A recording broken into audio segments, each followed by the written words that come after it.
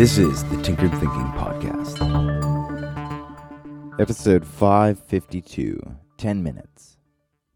Let's see if this sounds familiar. You spend hours researching and planning.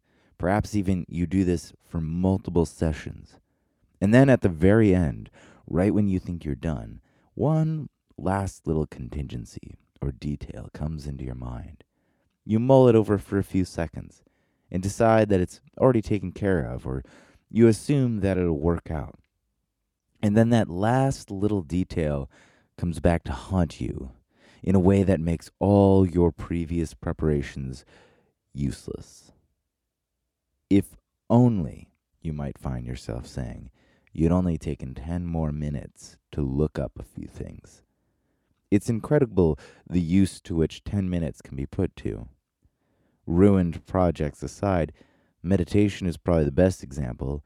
Just 10 measly minutes a day of meditating can have staggeringly large effects after enough time. And then when someone has passed away, we often find ourselves thinking about the huge amount we'd be willing to pay or sacrifice just to have another 10 minutes with that person.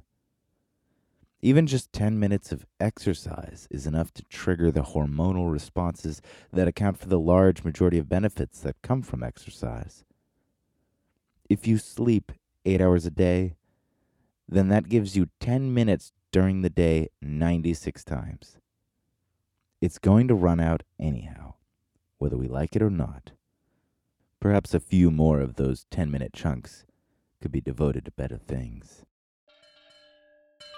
This is the Tinkered Thinking Podcast. Thank you so much for listening. If you find the Tinkered Thinking Podcast valuable, there are many ways you can support it.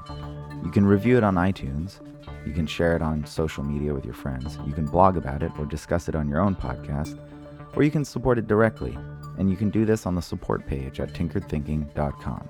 Both one-time support and monthly subscription support options are available. Thank you for your support of the show. It's listeners like you that make all of this possible.